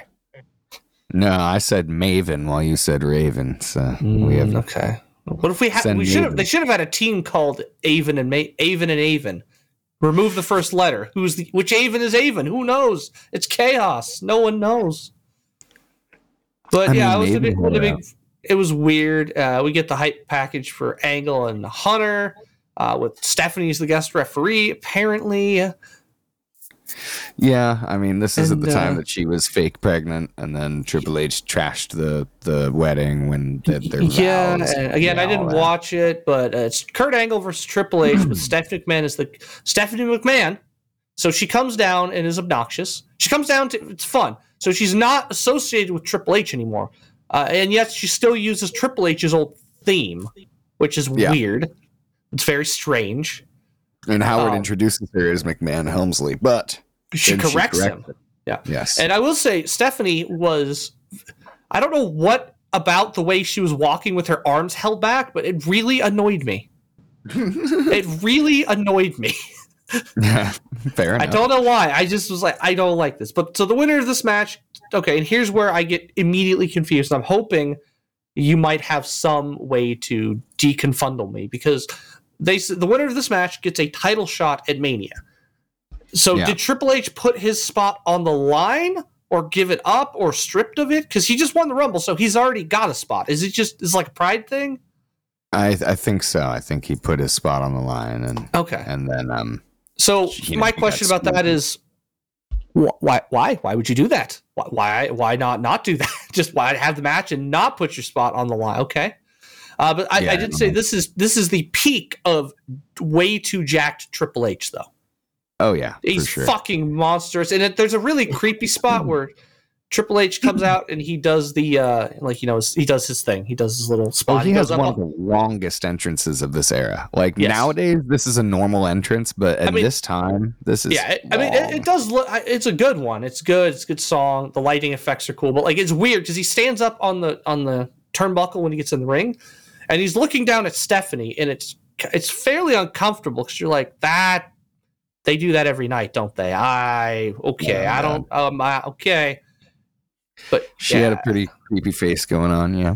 Oh, yeah, she had a fucking weird... Yeah, she's like... Also, we get another... Spoiler alert, King's horny, but... yes, for Stephanie, but also, I think Triple H makes him horny a little bit, too. Because he's just going on look at the figure and the physique, and it's like, King, stop, King. No. Is he? So Kurt attempts a roll up before the bell rings, and Stephanie starts counting. So the timekeeper does a quick ding ding ding. It starts off so weird. I do want one more preface. I always found this Triple H as a face, but he's a serious. It still is a heel gimmick, but he's a face. I always thought it was weird. I think as a goofy face, he's fine, or as the cool heel. But this is a weird. And I know it doesn't last long. We're almost immediately gonna transition back to the Reign of Doom Triple H, but this really has to do with his quad injury and coming back from that. Yeah, and you can tell he's not trying to be a face. I mean, he isn't. I feel like he's a face because he just came back from injury, and I think it's not him being a face. I think it's just Stephanie is so easy to hate because she's possibly the most annoying of humans ever. Yeah, for sure. But it was weird. The crowd, I like this. They chant, "Take your shirt off," presumably to Stephanie, since Triple H already doesn't have a shirt on. So, yes. I would have been okay if they did that. Whatever. It's what it is. It's wrestling. Sometimes boobs come out. You never know. They just want her to not be the referee, of course. Yeah. Oh, you know what? Probably. Yeah. You're right. Good point. I'm sure that's all it is. I'm sure the good people of Milwaukee would have no other intentions. Yeah. So we get into the match. Yeah, like Sean said, Angle goes for roll up, and the timekeeper's like, "Oh shit, dang it!" And so Stephanie's. There's a lot that goes on in this match, in that it's very stupid and overbooked. We start out, it's not bad. The in-ring action I like. Triple H and Kurt Angle have always, in my opinion, worked really well together. Yeah, for sure. So the in-ring action I think is pretty good. And there's a German series where he does the 3 Germans, and the third one looks really good because Triple H looked like he sandbagged pretty hard. And I've always been a fan. I don't like Lesnar's German because the guys are told, you can tell they're told, hey, jump and sell for it. And I think a German looks more impactful if it's a slow, they're sandbagging into an impact over just a guy being flung. Yeah, that's why I like Taz's better. Also, Benoit. Yep. Well, you redacted. Sorry, redacted. Redacted. Yes, Chris, the redacted Wolverine. So the ring action is pretty good. German Angle takes HHH to Suplex City before Suplex City. It was more probably like Suplex Township here. It wasn't really established yet. Yeah, well, we get Triple H then goes through his his whole thing. He does all the spine buster, the rising knee, the running knee, everything he does. And then so Angle takes out Tim White here. So ref bump number 1, and we're gonna keep count of this. Trust me, you'll find out why in about 2 minutes. Angle took he accidentally clotheslined Steph, so that's how we got Tim White. So that was technically already. I'm sorry, you're right. Yeah. So Triple H moves Angle with a big clothesline to Stephanie, who doesn't take it well. That looked very bad. Clearly, Stephanie does not know how you're supposed to take a clothesline out of the ring, because she almost just jaws herself on the fucking apron and knocks herself out. Right. Sorry, but yeah, so it's the second ref bump. Tim White comes running down to be the referee, and it's done. So Angle takes him out. It looks like it's supposed to be an accident, but it obviously wasn't. Angle just fucking decked him. And then he hits a low blow in the Angle slam. So it's now no more Olympic slam, officially Angle slam, because the Olympics don't want to be part of wrestling, which is dumb, because I don't want, why, who cares? But so at this point, Stephanie comes back. So she was dead. Now she's alive. Tim White's dead. She's alive. He's dead. She was dead. She's alive. She comes out. And so Triple H kicks out at 2. And so the gimmick, because you got to have a gimmick, is that it might be as dumb as the pole match, Sean. So the gimmick that they're going with is she's too hurt to do a fast count. Yeah. And so she does this big, like classic refs where they like jump up and do a 1. So that's what she's doing. But if you're injured and you raise your hand just like an inch and just drop it, why can't you do that? But you can raise your whole arm slowly. No. Yeah, no, it makes no sense. It makes no sense, and it's dumb. Angle hits an angle lock, but then he gets kicked into Stephanie, so that's the third ref bump now. So now Stephanie's dead again. And then immediately there's 4, because Angle hit Triple H into Tim White, and now he's outside. So there's the 4th right there. Boom. So we're at 4 again. All the referees are dead. Ref bump number 5 as Stephanie just full on elbow drops Tim White and then kicks him directly in the dick. So that's the 5th. So that was a 5, but I think that's 6 because that was a ref on ref bump. So I think that gets a bonus bump. So that's 6. Mm-hmm. And so Triple H now is like, why did you touch Tim White's penis? You're supposed to only mine, remember? And so he goes to pedigree her, but Angle hits 2 pretty gnarly chair shots.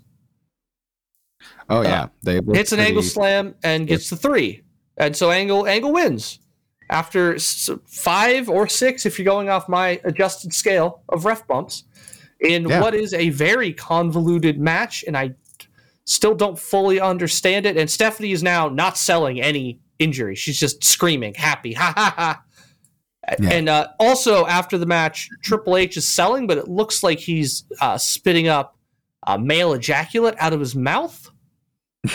So I'm not saying something might have happened there that we didn't see, but I'm just saying it might have been. And I gave this a 6 out of 10. Meltzer gave it 3 1/4. Okay. He said that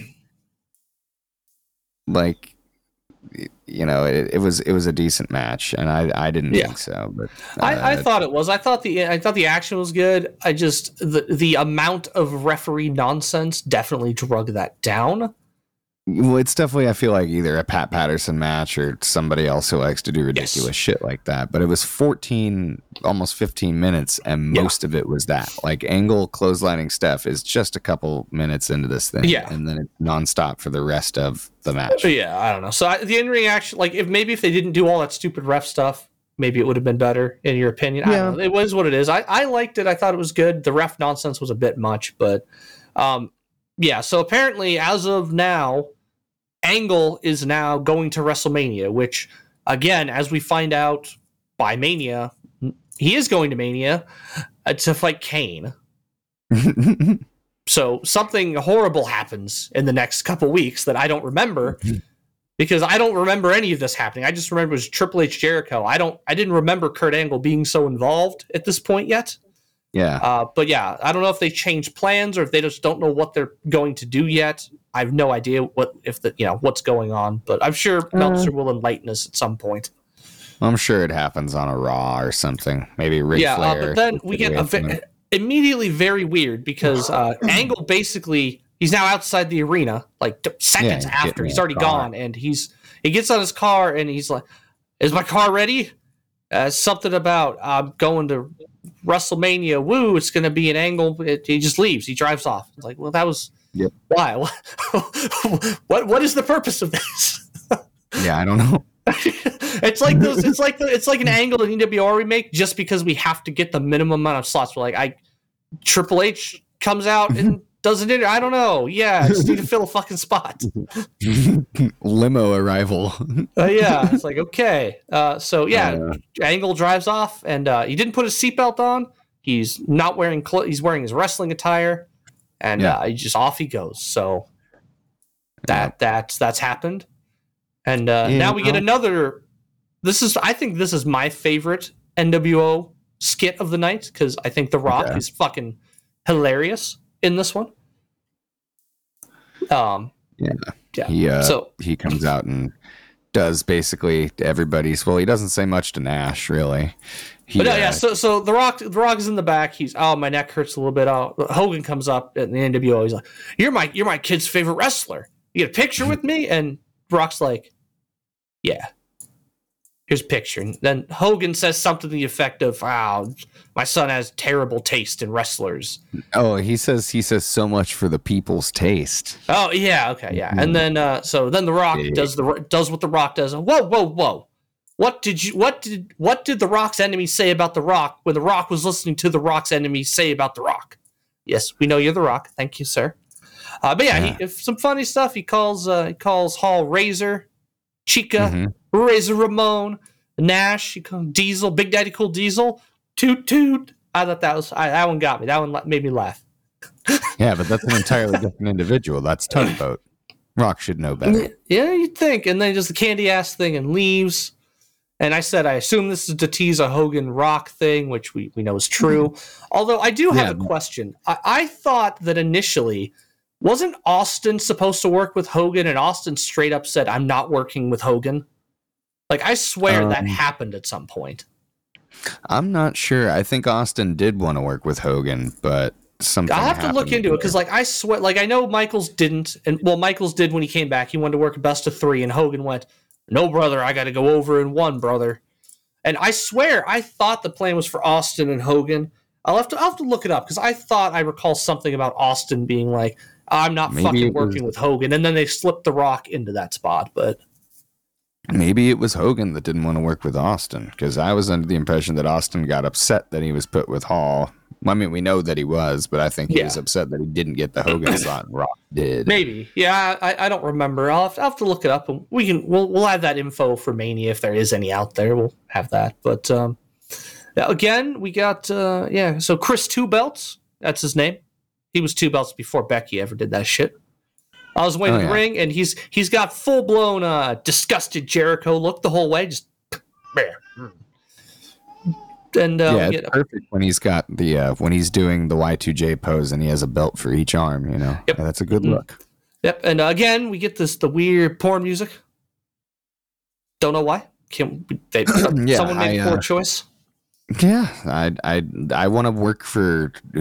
I hope it was an intern or somebody unpaid, because if not, I need their job for going through the library to pick songs to scrub the network. Yeah, you're like, what is the porniest sound I got? This is this one, yes. But yeah, so undisputed title match: Stone Cold Steve Austin versus Le Champion Christopher Jericho. Yeah, I mean, I liked the way this match started. I think it went too long. It was the longest match of the night. It was over 21 minutes, but I think this one actually ended up. I have to look at all my scores, but I think I rated this one the highest of the night. I was actually thoroughly entertained throughout. It did go a little bit long, yes, I can agree to that. But it didn't have any lulls in it. It was mostly do you remember Stone Cold ever doing this many chops? I don't even remember him doing fucking chops ever. Well, no, but in Meltzer's review of the match, I think he said there were 62 in total between the two guys. I don't ever remember Austin doing the knife edge chops, but holy shit, he does them here. And I like the beginning. I like again. So Jericho kind of throw back to the Rock thing. He does he flips Austin off at the beginning, kind of like he did the Rock's hand thing. Yeah. Jericho's such a good heel. He's so good at being at this. And I like this. I like this one more than the Rock Jericho match from last month. Just because I feel like last month Jericho needed everything and more to win. Whereas, spoiler alert, Jericho wins this match too. It is due to shenanigans. Right. But it's not quite as egregious, I don't think. It makes more sense here. We'll get to that. But yeah, there's a lot of chops. And so it's weird. Like, Austin has some weird thing in this match where he's like, got to do it again. Because, like, he does the chops, and then he does, like, a bunch. Then he hits his head on the turnbuckle, but he does that for, like, 20 seconds. Then he hits it on the middle one. And then the bottom one for a while. And the crowd said, what, every time? That was pretty cool. Oh, yeah, that was great. I don't remember Austin doing this many chops. He isn't Walter Gunther. I mean, sorry, but they're pretty good for me. Not remembering him ever doing them. They're effective. Jericho gets some chops in. Austin did some superplexes off of 3 of the turnbuckles, which but not the 4th. Like the first 2. The 3rd one really pissed me off because Chris Jericho just stood the fuck up before he went. Yeah, that's going to come up in a bit, but it was weird. Yeah, he goes for it and he does a superplex off one turnbuckle, then another, and then the 3rd. And at that point, I'm like, oh, he's going for 4. Cool. But no, just 3. Like, well, that's weird. So Austin goes for a pin, and then another pin, and then Jericho pulls the ref, so we get another ref bump. Yay, ref bumps. Jericho goes for that's my problem with this match, is that we get too many of them in a match that just had too many of them. And So again, here Earl's I say it again, so many chops, so many chops. And I do like it, though. So Jericho, I like the way they book him in the matches. He's holding his own. If not, it might be maybe it's almost 50-50 so far. Maybe a little bit skewed to Austin. He's getting off more chops, but they're not booking Jericho like a joke, which I recall a lot of people remember back to this time like, oh, Jericho is an undisputed champion. They just booked him as a joke. And I'm like, at least in the matches, it seems like they're not. Maybe in the backstage shenanigans, kind of. He's Stephanie's bitch, basically. But like in the actual matches, he's definitely holding his own. Yeah, I mean, I don't know. I think my problem with this match is that it's a lot of pieces of it, other than the parts that you talked about where Austin is like he's working the corners of the ring, doing the same spots over and over again, which is kind of a thing for the fans, I guess. He's making sure that each person in the crowd can get their camera angle of whatever the fuck he's doing, maybe. Yeah. But like between the ref bumps and then once they go out and start fighting in the stands, I'm like, okay, I've seen all of this stuff in other matches so far. So there is a cool spot in there. Austin hits a spine buster, and it might be the best looking spine buster I've ever seen. Because he didn't follow through. He just fucking like whipped him down. It looked really good. One onto the belt?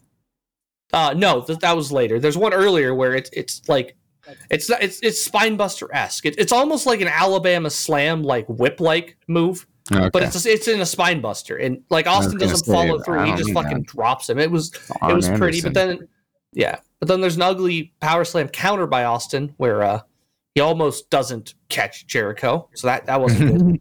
And then some very scary lion salts here. Jericho hits 2 lion salts, but Austin is too far away from Jericho. He is about 3/4 of the way across the ring, and Jericho almost fucking Hayabusas himself twice. Because the lion salt looks amazing, and it looks good when they're at the middle of the ring or a little closer, so Jericho can get height to flip.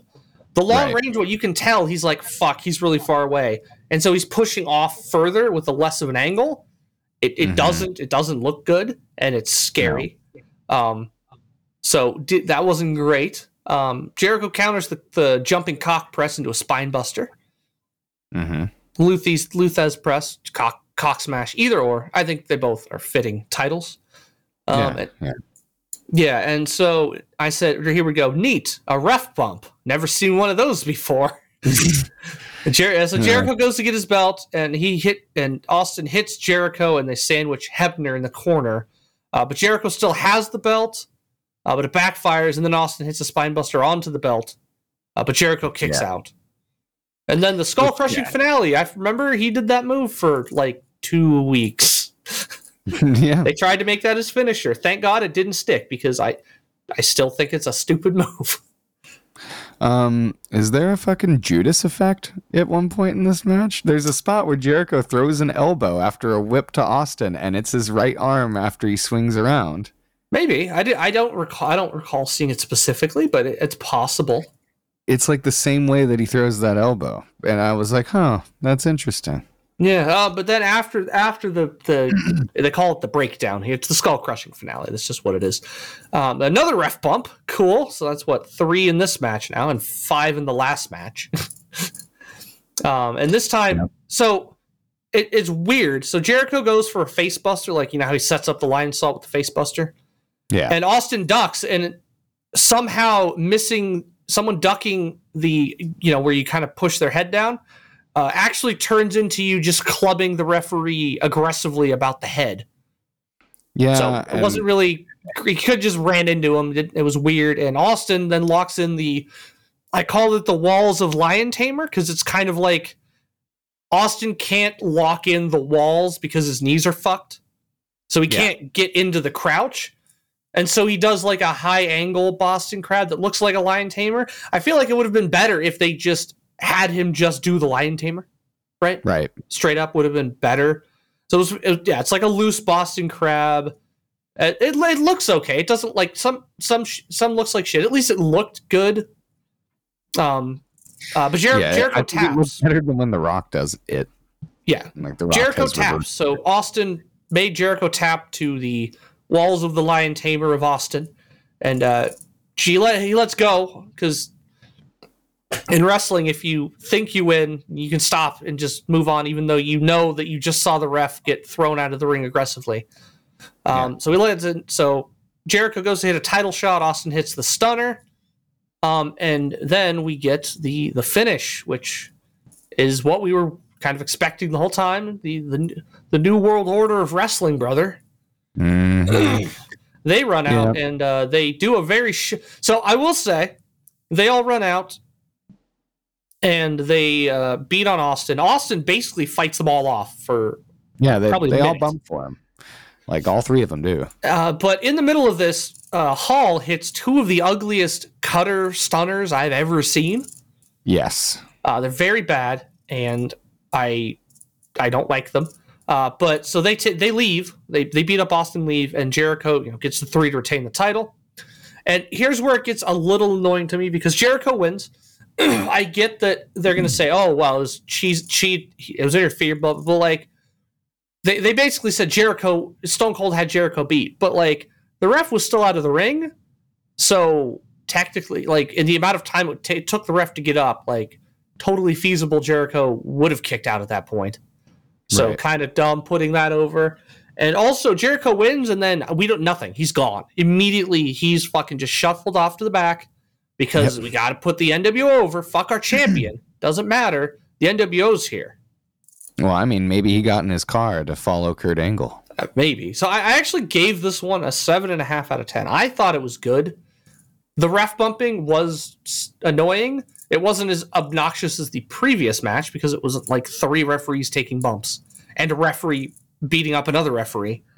But I thought it was good. I liked it. I thought, it did go on a little long. It was 20, 21, 20, something like that, 20 minutes-ish. They could have cut out maybe 5 minutes and it would have been better, but I thought they were brawling and doing stuff the whole time, and so I wasn't bored by this like I was with Rock Taker, where there was just a lot of nothing happening for a bit. Meltzer gave it 3 stars out of 5, but he had something interesting in his notes. Apparently, in the arena after the pay-per-view ended, everybody else in the NWO left. But when Austin recovered, they sent Hall out by himself to the ring to get a stunner. And that the show ended live with Austin pouring beer all over Hall. Apparently, the plan was for Hall to take the stunner, but the pouring beer was impromptu. And Nash was really upset about that, because I guess Hall was on anti-alcohol medicine, and the smell or taste of beer made him vomit.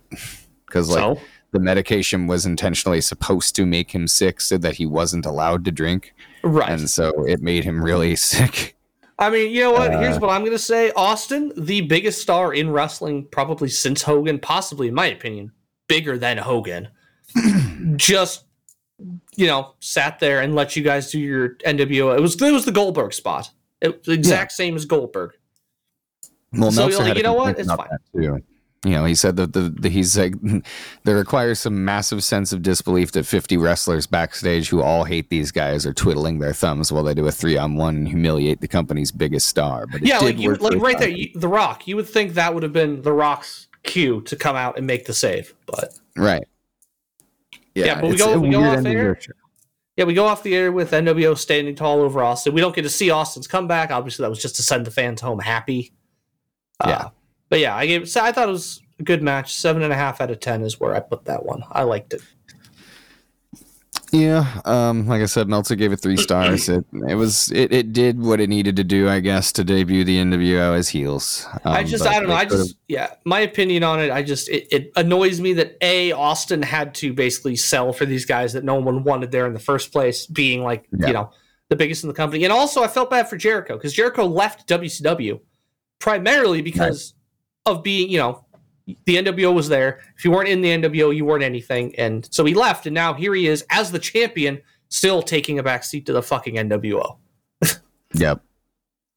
So, I mean, luckily, as we know, this doesn't last long at all in this form. Basically, I think, by the month after Mania, all 3 of these guys are not in the NWO, and it's a totally different group of people who are now the NWO. Basically, I think Nash gets injured, and that's why he's out. Hall gets fired. Hogan turns back red and yellow. So in a couple months, I think by May it is Big Show, X-Pac, Shawn Michaels. Wasn't Credible part of it too? No, I don't know. Not. Oh, that was the X Factor group. Yes, later. Okay. Oh, that's funny. The X Factor. Yeah, it was. And then it grew, and a bunch of Booker T would join it. It was just it was weird, and luckily it went away quickly, and that we never ever saw the NWO again, kind of, except in that Sting match, which made no fucking sense because Sting and the NWO were not friends; they were enemies. That was the whole point of Sting, is he wasn't with the NWO. So why are they coming out to make this? That's a whole other dumb match that made me angry. Yeah. But yeah, so I kind of expanded a little bit here. So, like I said, if I recall, I'll have to check. I swear Nash got injured. I thought it was a quad tear. Maybe it was something else. But he doesn't wrestle at Mania, and I thought that's why, because he got hurt. And then Austin, I thought Austin was supposed to work with Hogan. He said, no, I'm good. And then he ended up working with Hall, which also he didn't want to do. And then The Rock got put in the Austin spot. I'll have to do some research into that before the next show, because I don't remember where I read that. I know I read it somewhere, but I read a lot of things. So I could have been a fucking crazy person online that I read it off of. Rumor and innuendo. Yeah, well, I've got his book. I guess I can check that. I don't remember when that came out. The Austin book? Yeah, the Stone Cold Truth, I believe it's called. It came out around, I don't know, near about the same time Foley's, because Foley's was the test book, and then they were going to do him, The Rock, and Austin. Of course, Mick's the only one that actually wrote his book. The other 2 were ghostwritten, but and Mick's was by far the best. But yeah, so I gave this show overall a 4 out of 10. I was severely underwhelmed. I didn't expect to be, because I remember fondly back to this time, but for a show that had The Rock versus Taker, Kurt Angle versus Triple H, and Jericho and Austin, it wasn't a good show, in my opinion. The readers of The Observer agree with you. They got a 12.6% thumbs up, a 55.8% thumbs down, and a 25.5% thumbs in the middle. So 75% of people either said it was okay or bad. Yeah. Yeah, and that's what I thought. Yeah, and I'm like, being the go-home pay-per-view before Mania, I was severely this just doesn't. I don't know about that one. My kind of synopsis is the only matches I thought personally were above average were Angle, Triple H, and then Austin, Jericho. I said everything else ranged from actually just terrible to eh. And I get the setups that they're trying to set up Mania, but also I feel like they don't know what they want at Mania, so they're just throwing shit out. I didn't like the NWO stuff. It was weird. I don't know, again, what it was. Austin didn't want their beer, and that made them hate him. That's why they don't, I don't know. It was weird that Austin, I feel bad for Austin having to do all this. You know, he got fired from WCW via fax during the NWO's thing, and now he's over here, you know, just getting Goldberg by them. And then here's where I go. I don't like Hogan. Everyone knows I don't like Hogan. I've never liked Hogan. But I hate it because at this point now Austin proved tonight he can still move around. He doesn't have the same mobility, but he moves and bumps tonight. And you're putting a guy over him that's been old for 20 fucking years at this point. He's been old for 20 years by this point. Who can't move or bump or do anything. And you're immediately bringing him in when nobody wanted him to put him over your top star. Like, I totally get why Austin was pissed at this. Like, I would have also been pissed. And I think Vince is lucky Austin didn't just fucking leave again. Yeah, well, I mean, Meltzer said nothing on the show was awful, but nothing was really great. No, even for what was good. True. Well, yeah, actually, I thought the Booker T test match was pretty. You know awful. what? Actually, maybe he's just not counting the Regal Edge match as a match. Maybe it doesn't even acknowledge it as happening. No, so remember, he thought that was good. Remember, he thought that was good. No. He gave it like 2.25 stars. How about no stars? I'm not going to be that guy who goes negative stars. But no, he did agree with you in the regard. He said even what was good were matchups that usually would have been better. Due to the standard of WWF pay-per-view shows, it was a huge letdown, particularly since the company has a history of great February shows leading up to Mania. In hindsight, the main event finish in some form had to go as it did to set up where they were going for Mania, but there was some disappointment that there wasn't a more shocking angle. A simple outside interference heel win that pretty much was the same as every other main event heel win pay-per-view in the WWF. Obviously, they couldn't do it 2 days in a row, and that mass audience on free TV is when it should have been done. The television finish, where the NWO spray-painted their initials on the back of Austin, was new for the WWF, but a total reprise of old WCW. For people who thought the NWO was yesterday's news, this made it seem more of that. For people who forgot the NWO had become yesterday's news 3 years ago and are in a fresh environment with all new opponents, for those people, it was the right finish to get where they were going as they debuted their trademark spot on top star in the company. Austin and The Rock both got their verbal points in on the NWO backstage confrontations. The one with The Rock was in many ways the highlight of the show. When it was over, I thought there was nothing, no interview, no match on the show as entertaining as William Regal's interview on Heat, where he talked about the Knucks as a grisly tool of destruction. The show was not good, and as I can't not give 3 stars. It's part of my thing. It's a gimmick, brother. You got to do it. There weren't many choices here from my point of view. I gave the 3rd star to Angle because Angle always is good. I could have been Triple H, but I think Angle kind of, Angle's better than Triple H, so he got the star from that. Okay. And then 2 was Jericho, 1 was Austin. Again, probably could have put them either way. But I gave Austin 1 specifically because I felt bad. He had to fucking, sell for 78-year-old Hulk Hogan, who's been 80 years old for 70 years. Don't do the math, but it adds up. And he had to take those shitty cutters from Mahal. I was like, he had to sell that? That poor man. So Austin's the star of the show, but no one really, it's not something to be proud of, being the best star of this show when the whole show kind of was bad. Yeah, it was. I mean, I'd say RVD probably got the biggest pop of the show. He was the most over, I'd say, even over Austin. He probably had some of the best work of the show as a worker. But I mean, the readers of the Observer said the Austin Jericho match was the best, and the Taz and Spike Dudley versus Booker T and Test was the worst, and that's pretty much easy consensus to come to, I think. Yeah, and we're moving straight on in. The next pay-per-view we do from this era is going to be WrestleMania X8. Yes, because that is actually how they stylized it. They're the Roman numeral 10, but then the number 8, because why not? Fuck it.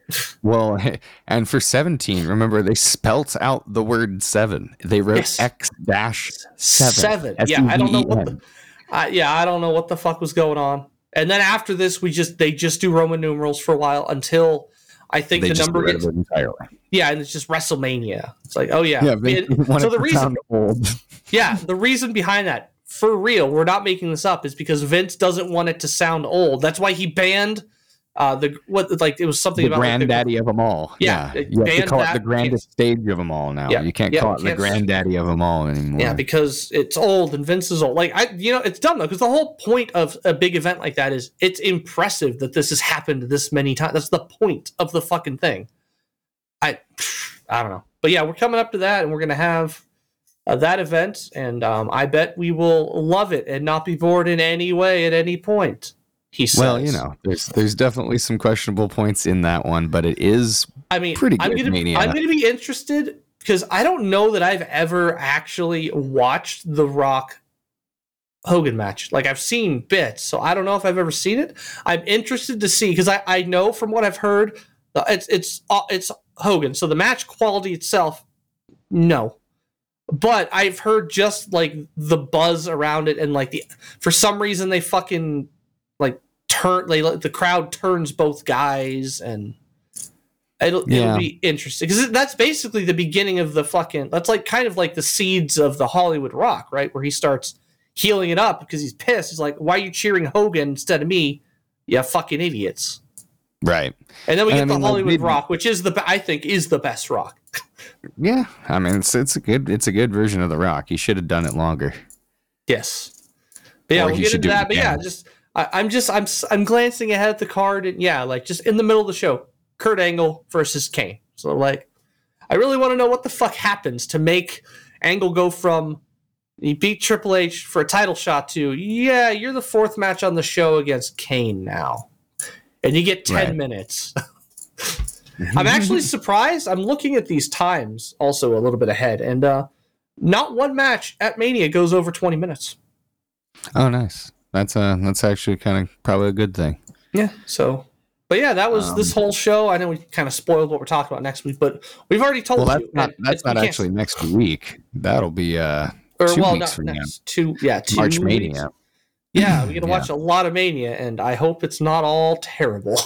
Next week, our quote-unquote surprise show, we're going to do the first live event we ever went to, which is the Raw is War from February 26, 2001 at the America West Arena in Phoenix, Arizona. We was 11 years old at that time. Well, 10 or 11. I don't know. Math is hard. I was 10. I think I was 11. I was 9. I didn't turn. Yeah. Maybe I was 10. I don't know. We were in Cub Scouts, and we liked wrestling. That was the extent of our personas at that time. Yeah. So I mean, I think that'll be a fun one to go back and watch. I think it'll be interesting to go back. Yeah, interesting to go back, because all I remember from that entire show is Undertaker and Kane were standing up on the entrance ramp. That's all I remember. They had their arms crossed and they stared and watched a match for, I think, the number one contender.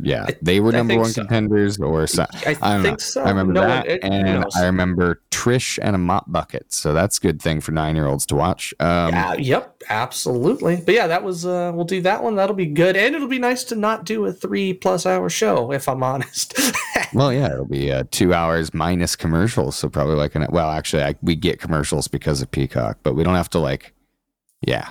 They're not like full blown, like 3-4 minute wrestling commercials. Right. But yeah, I mean, for now, give us a like and subscribe on YouTube over at, and ring that notify bell too, everybody. That whole thing. Over at talkingsmark.com is an easy way to get there. You can find all of these things there. Actually, it's a link tree now. Follow us over on Twitter at talking_smark. New episodes drop every Friday on Apple Podcasts, Spotify, and wherever you're listening now. Please consider giving us a 5-star review or rating, or a positive review, whatever. Give us thumbs up. Whatever your platform does, just do it. Yeah. But if you didn't like it, you don't have to say anything, But if you did like it, say something. We're not saying that if you didn't like it, tell us you didn't like it. Tell us why. But we're telling you don't do that. We don't want negativity in our lives. Yeah. Yeah. Although no one will know because if this goes up on YouTube, they just remove. They don't tell you how many people didn't like it anymore. Oh yeah, they don't. I think we can see it, but they can't. Yeah, we can, but no one else can see it. But yeah, so just I don't know why you wouldn't like everything. We're like we're kind of like give us a like on Facebook over at facebook.com/TalkingSmartWrestling. Do that, do that one.